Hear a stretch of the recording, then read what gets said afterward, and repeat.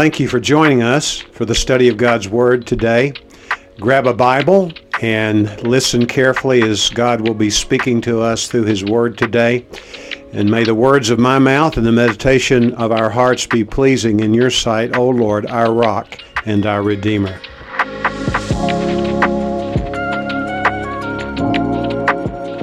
Perhaps you kept your place in the book of Galatians, the third chapter. If not, I encourage you to regain it or find it for the first time. We've been studying the book of Galatians for several weeks now, and we find ourselves this morning at verse 15 of chapter 3. Once again, we find the Apostle Paul explaining the truth of the gospel. It seems like he's beating a dead horse sometimes when we think about it from a human perspective, but it illustrates how important the gospel is, not simply to the Apostle Paul, but to our God and our Savior, Jesus Christ. Paul teaches that salvation is a free gift of God received through faith in Christ crucified and resurrected without regard to human merit. Now that's a mouthful, isn't it? In the book of Ephesians chapter 2, verses 8 and 9, the Bible says, "For by grace you have been saved." And may I pause and do some interpreting about the one word which translates "have been saved" into our language. That one word is a word which indicates that once you are a recipient of the saving work of God through Jesus Christ, then you will never lose your position as one who stands in good stead with God. That's amazing. We have been saved by grace through faith in Christ alone, not of works. That's our own merit, lest anyone should boast. It would be true of a person who is not really saved to begin to boast about saving himself if it were possible. But may I tell you, the Bible is very clear, and no more clear than in the book of Galatians, as we're going to see today, about our absolute necessity to depend on the work of Christ on our behalf. He became one of us. He became the Lamb of God who took away the sin of the world. And as we sang this morning, that first song, I hope you were here, and I had to come steal the words of it when I came up. His mercy is more. Let's think about this just a moment.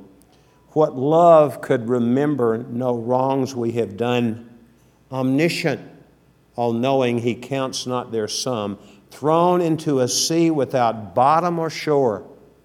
The Bible says in the book of Micah, the 7th chapter, in the Old Testament, mind you, it says that God has thrown our sins into the deepest part of the sea. That has yet to be plumbed by human beings, if you understand. And God has decided to remember them no more. Why?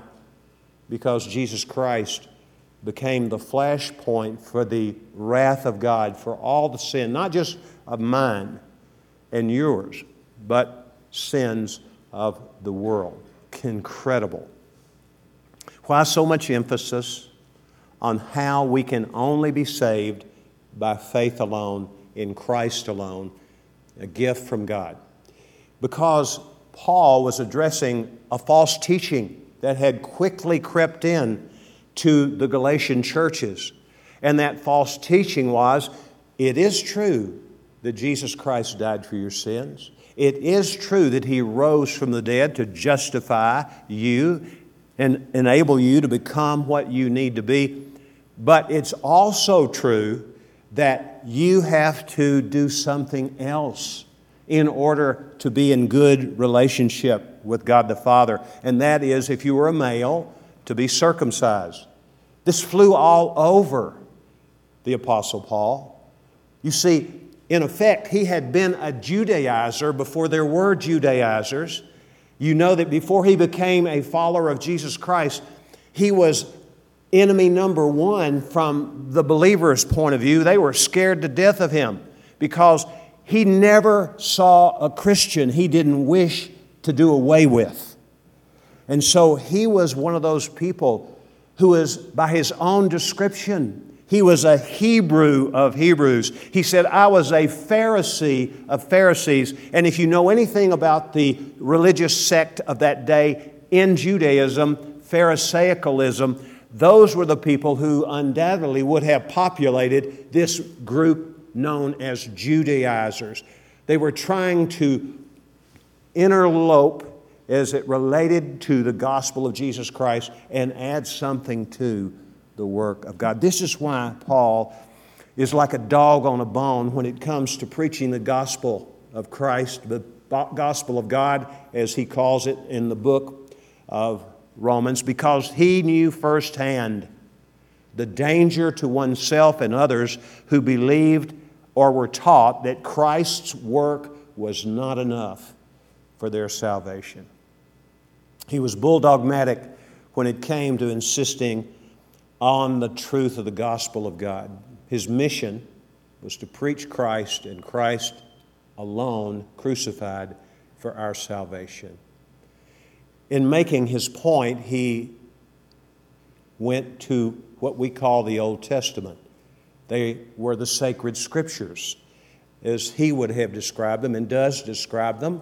So he went to the Word of God to validate, and having already informed him of the imperative nature of the gospel alone. He deals first of all with the history of Israel. In the span of 8 verses, he covers 2,000 years. And he speaks of 3 great figures in the history of God dealing with His people. And I want to pause here just a moment. The Christian faith is rooted in real time and real history. Abraham was a man who lived. He originated in Ur of the Chaldees. Now, what does that mean? It's the region around what became Babylon. And at the age of 75, he told his wife, Sarah, who was 10 years younger, and his nephew, whose age we do not know, his name was Lot, and he said, we have been called by God, I have, and if you guys want to come with me, well and good. But if you don't, I'm going. Well, they went with him. You know the story. God promised him that he was going to do something miraculous. And if you want to turn with me, go to the book of Genesis, and we're going to look at 3 bird's eye views of the relationship between Yahweh God and this man whom we know as Abraham. His given name was Abram. He later became Abraham, and that meant a prince of a nation. Look at verse 1 of chapter 12. Now the Lord said to Abram, go forth from your country and from your relatives and from your father's house to the land which I will show you, and I will make you a great nation, and I will bless you and make your name great, so you shall be a blessing. And I will bless those who bless you, and the one who curses you I will curse, and in you, now catch this, in you all the families of the earth shall be blessed. Not simply will the offspring of Abraham and his wife Sarah become the means to the end of our salvation, culminating in the person of Jesus Christ. Not just the people who are descendants of him, Abram and Abraham and Sarah, but people who aren't descendants of him, too, in a sense of blood descent. Let's look at chapter 15 for a moment. And rather than read the whole context, I encourage you to read verses 1 through 5. But notice what verse 6 says. This is very important. A lot of people say, well, the gospel is New Testament. The Old Testament has no gospel in it. Well, we have to beg the pardon of God when we think like that, because look what the Word of God says in the 6th verse of Genesis 15. Then Abram believed in the Lord, and He counted it to him as righteousness. Here was a man who was not righteous in and of himself, any more than any of us is righteous in our own opportunities to try to be righteous. We all fall short of the glory of God. There is none righteous, no, not one. We read that last night from Psalm 14, and that's in the Old Testament, as we call it. But what we do know is, how is a man made righteous with God, or a woman made righteous with God? By being counted by God as being righteous, by faith in God alone, in Christ alone, for eternal life. And in the 17th chapter, the Bible says of Genesis, again, let's look at verse 17. We fast forward from the first part of the Bible we read about this relationship that God had planned for Abram, and it was won by faith. Look, 24 years have passed in this short span of scriptural account. Verse 1 of chapter 17 says, Now when Abram was 99 years old, the Lord appeared to him and said to him, I am God Almighty, walk before me and be blameless, and I will establish my covenant between me and you, and I will multiply you exceedingly. And Abram fell on his face, and God talked with him, saying, As for me, behold, my covenant is with you, and you shall be the father of a multitude of nations. No longer shall your name be called Abram, but your name shall be Abraham, for I will make you the father of a multitude of nations. So we see our faith is rooted in the Old Testament, and it's historically accurate. We know that about this man. And so that's why we go to the Old Testament. The second figure, historical figure, is Moses. Now, we don't know the exact year in which Moses lived. Abraham, about 2000 BC. Moses, probably somewhere in the neighborhood of 5 centuries minimum, maybe even as many as 7 centuries from Abraham to Moses. You know the story of Moses. I won't go into it, but he was used by God to liberate the Israelis who had been for 430 years captives. And when they came to Mount Sinai, he called Moses up on the mountain, and there God met him and gave him the 10 Commandments, what is called the law. And the Old Testament has a lot of things to elaborate and expound upon when it comes to the 10 Commandments.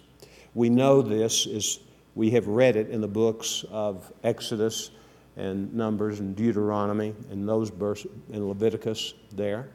And then the third figure of history is none other than Jesus Christ himself. These 3 men, great men. Jesus the greatest of the 3. Why? Because he is God become man. And he is the one who is the flashpoint of God's wrath, and then with the resurrection, the verification that what he did by living a perfect life and then dying on the cross, suffering the indignity of that, and also the penalty for our sin, the greatest person who's ever walked on the earth. God called Abraham, and he promised him things. Notice the life of Abraham as we have looked at it. There was promise, grace, and faith. Centuries passed and God called Moses. God gave Moses the law. When it comes to Moses, it's law, commands, and works. The theology of our heritage as descendants of Abraham, in the sense that we are spiritual descendants of him, is based on 2 promises. 2 principles, rather. The promise to Abraham and the law to Moses to be obeyed. When we think about what we read from the book of Genesis regarding Abraham, What did God say about His salvation? God said, I will do this. I will do this. I will do this. No emphasis of any degree on what He had to do. His was to place his faith and trust in the Lord. The law of Moses was to be obeyed. And when we look at what the law amounts to, it's you shall or you shall not. Paul's conclusion is that the religion of Jesus Christ, the Christian faith, is primarily based on the Abrahamic covenant, not the Mosaic. However, the Mosaic covenant, that based on the law of God and represented by that concept, was something that was critically important. Paul shows the connection, by the way, between Abraham and Moses. It's not to say that the law plays no part. We're going to see that. And this passage of Scripture teaches us regarding this connection. Two things that I want to emphasize today from this passage of Scripture, if you're taking notes. The first is the law does not cancel the promise of God. In other words, the law does not replace the promise of God. The second thing is the law clarifies God's promise and makes it indispensable for our salvation. That is, the promise of God. Look at verse 15 of chapter 3 of Galatians. Brothers, I speak in terms of human relations, even though it is only a man's covenant. Let me pause just a moment. I'm reading from the New American Standard Bible. In some of your translations, probably use a word like this. Even though it is only a man's will. And when the word will is used here in English, it's not talking about my desire to do something and my headstrong doing of that which I want to do, exercising my will. It's talking about things that were related in Paul's day to inheritance. It's a will. People in that day, in the Roman culture, they would write a will out if they had anything to leave, and that they would get it ratified by the law, and then when they died, it was used to distribute any property that that person had or any wealth that person might have had. And what this indicates is that even though it is only a man's will, yet when it has been ratified, no one sets it aside or adds conditions to it. This was true in Roman law. It could not be altered once it was in place. If that's true, Paul is saying, about a will of inheritance, about a human, how much more true is it about the Lord and the promise that He makes? His will to us, as it were. Look at verse 16. Now the promises were spoken to Abraham and to his seed. He does not say, and to seeds, as referring to many, but rather to one. And to your seed, that is Christ. God the Father looked down the corridor of time.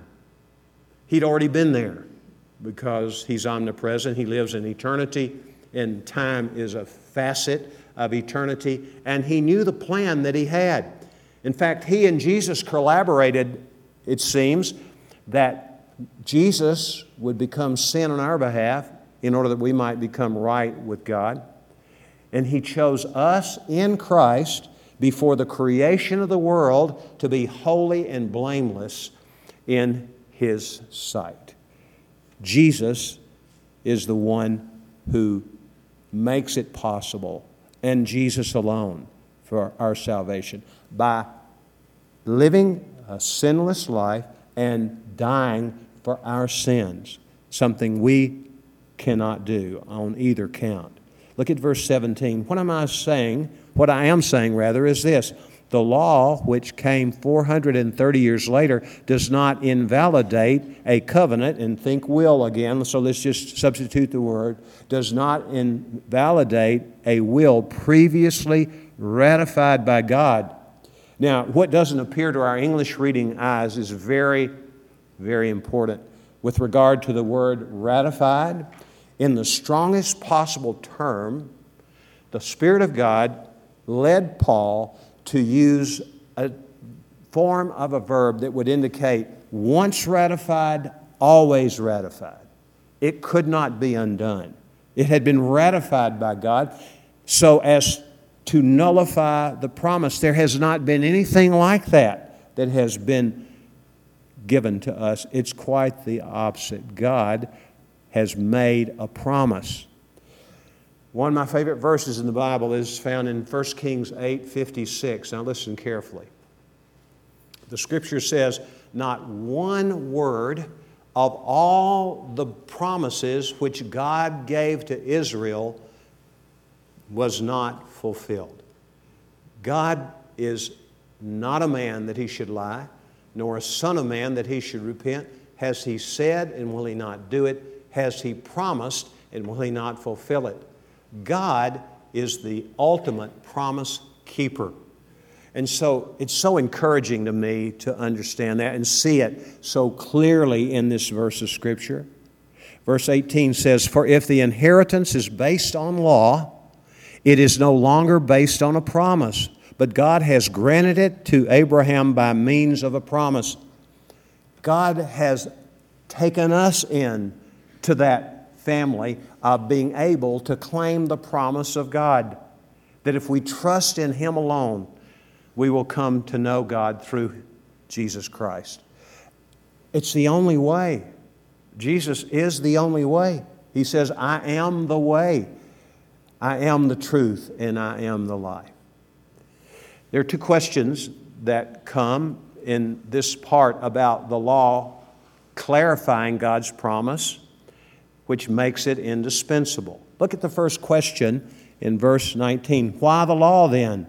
It was added because of transgressions, he answers his question, having been ordained through angels by the agency of a mediator until the seed should come to whom the promise had been made.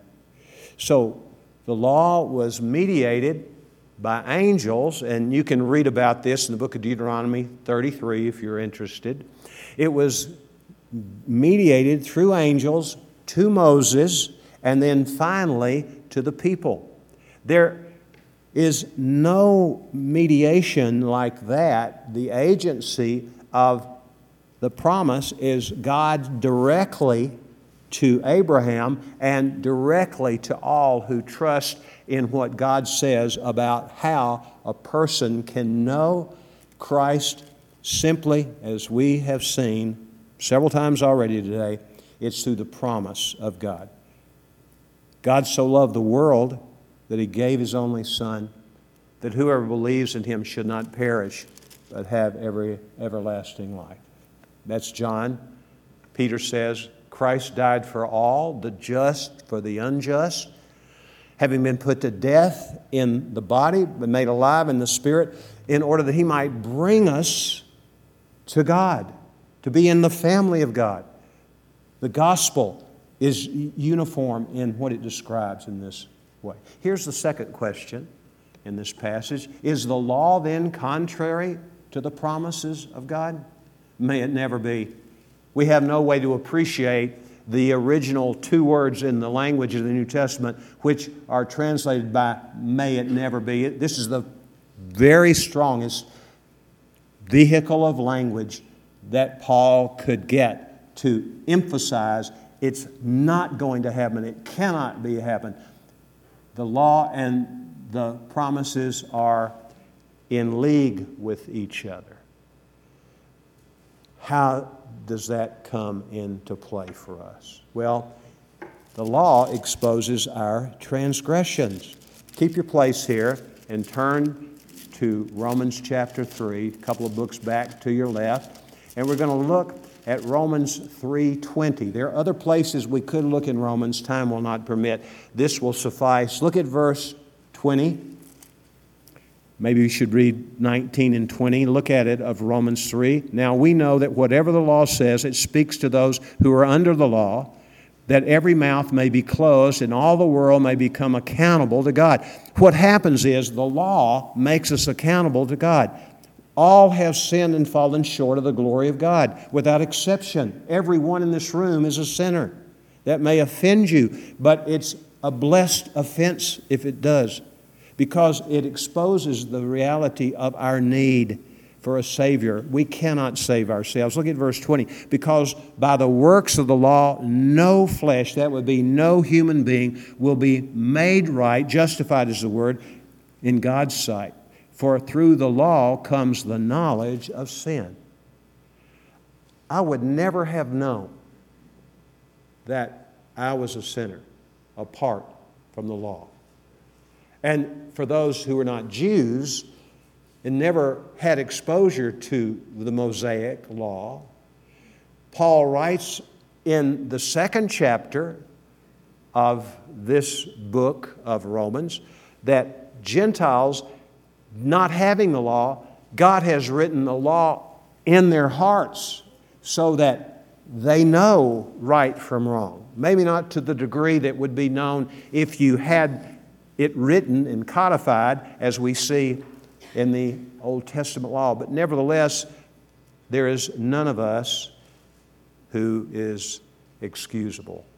But what happens sometimes is, in our lives, have you ever had it dawn on you that you'd broken the law and you didn't even know it was a law? Anybody? When I was about 38 years old, that's a long time ago, I was driving in Dalworthington Gardens, that booming metropolis, about 250 people, and it was surrounded by Arlington, Texas, where I lived. And I was going through, and it was the school, the only elementary school, and it was the longest school zone I've ever driven through. I drove through it several times before the event in question. And so I'm driving along. My wife is sitting beside me. We were in deep conversation. I cannot remember the subject of the conversation, but we were in conversation, and out of the corner of my eye, I saw what I thought was a sign signaling after about 300 yards or more that I could go as fast as I wanted to. And I didn't go as fast as I wanted to, but I went faster than I had been going.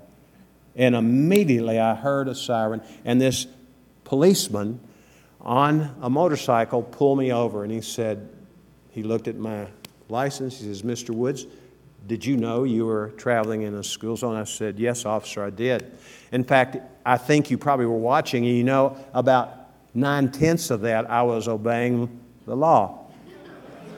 And he didn't give me any answer. He didn't buy that. I mean, he saw me. It kind of infuriated me. But I broke the law, didn't I? And I had to pay the fine. So you may not know that you have sinned, but we do know that there is no excuse when you break the law, right? In terms of civil law, but especially in relationship to our God. We need to be people who ask the second question and seek an answer, and it's found in this passage of Scripture. And here it is. Is the law then contrary to the promises of God? Remember, the Judaizers were contradicting the gospel and promise of God. They were saying, keep the law and you will live. Whereas, what does the Bible say? Receive Jesus Christ as your Lord and Savior, and you will live. There's no other way to have life. Eternal. And eternal life, by the way, Jesus says this is eternal life, that you may know that you have eternal life. And this is how you know it. If you believe in me, you will already be the recipient of that life. It's a life that begins now. It's what Christ calls the abundant life. And He is the only one who represents that to us. And He does it by coming to indwell us. That's another lesson altogether. We need to understand that the promises of God are for us, for sure. Verses 22 and following. But the Scripture has shut up all men under sin, that the promise by faith in Jesus Christ might be given to those who believe. There's this promise, isn't it? By faith in Jesus Christ might be given to those who believe. But before faith came, we were kept in custody under the law, being shut up to the faith which was later to be revealed. Therefore, the law has become our tutor to lead us to Christ, that we may be justified by faith. The law is very important, isn't it? Because it tells us we're sinners, and it creates distress in our lives if we begin to sense God speaking to our hearts, because we know we can't save ourselves. You can't be baptized enough times. You can't take communion enough times. It's about trusting in Christ alone for eternal life. Verse 25 says, but now that faith has come, we are no longer under a tutor. Many of you are familiar with the Broadway production in 2 movies at least that have been derived from Victor Hugo's Les Miserables. December, there's going to be a presentation at the Plaza Theater, several days. Who is the protagonist in the story? Jean Valjean. Boy, I like that man, don't you? He's real. We know from Hugo's writing that when he was a young man, he was poorly educated, couldn't read, right? Poorly educated, bright, but no opportunity. He was a man who lived in poverty. His sister had several children, and they were starving. And so he dared to go and steal bread to feed his nieces and nephews. He was caught in the act. He was brought to trial. He spent 5 years was the sentence given to him. He broke the law. That seems extreme, doesn't it? Considering the circumstances. He tried to escape prison 4 times, and he was caught every time, extending his stay in prison to 19 years. Finally, he gets out, and he finds his way into a safe haven, into a compound where there was a bishop in charge, Myriel, and this bishop was so kind and so generous. He trusted this man who had been a thief to have access to his home. And when Jean Valjean was there one evening, he was thinking about taking silverware. This was solid silver, and it was a prized possession of the bishop. And he took it and he dashed out, and he was apprehended by the police. The police brought him back to the bishop's home. And when the bishop saw Valjean, he had already suspected it was he who had taken this prized possession. And when he saw him, he said, "Oh, thank you for protecting my silverware." And then he said, "I want to give you something even more." And he added to what had been given. And he was set free by the police. Jean Valjean was astonished. That's a picture of this bishop. So if you read the story carefully, he had had some unnamed indiscretion in his past that made him have a heart for people who were sinners, this representative of the church. And so it was that awareness of the grace of God in his life that enabled this bishop to be gracious to Jean Valjean. There is an antagonist, Javert. That guy, you just want to slug him, don't you, when you see him in the story? And he was a legalist to the max. He was a law enforcement, and he wanted to enforce the law to a degree that nobody else would want to. He had no mercy whatsoever. And you know the story about him. His life ended very badly. He was so frustrated because he couldn't get the goods on Jean Valjean, no telling how many others. And he took his own life as he fell in from a high precipice into the Seine River in a place which was roiling with the water. Do you know the good news for you is, if you're a Jean Valjean, and if you're honest with yourself, we all are, if we're in that state, we have a Lord who is perfect, and a Lord who loves you, and a Lord who loves you so much that He doesn't wink at sin.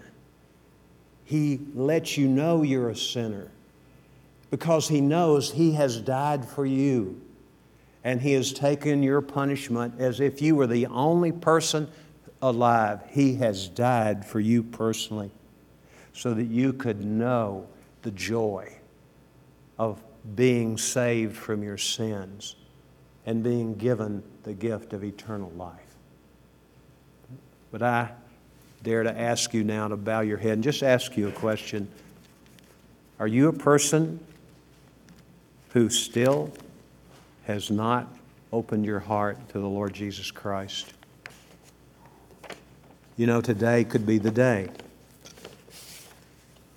And if it is, you can trust the Lord today. The Bible says in the book of 2 Corinthians, today is the day of salvation. Between you and the Lord in your heart, you can say to Jesus, Lord Jesus, I didn't understand. I thought I had to be a better person, get my act together before you would forgive me of my sins. Thank you, Lord, for showing me that there's no amount of good works that I could do or good things I could do to make myself right with you. So, Lord, I humbly ask you to forgive me. And I want to claim the promise that you give, that whoever calls upon you, Lord, will have his or her sins removed, not just for a while, but forever. Thank you, Lord. Help me to grow in you and get to know you now. Amen.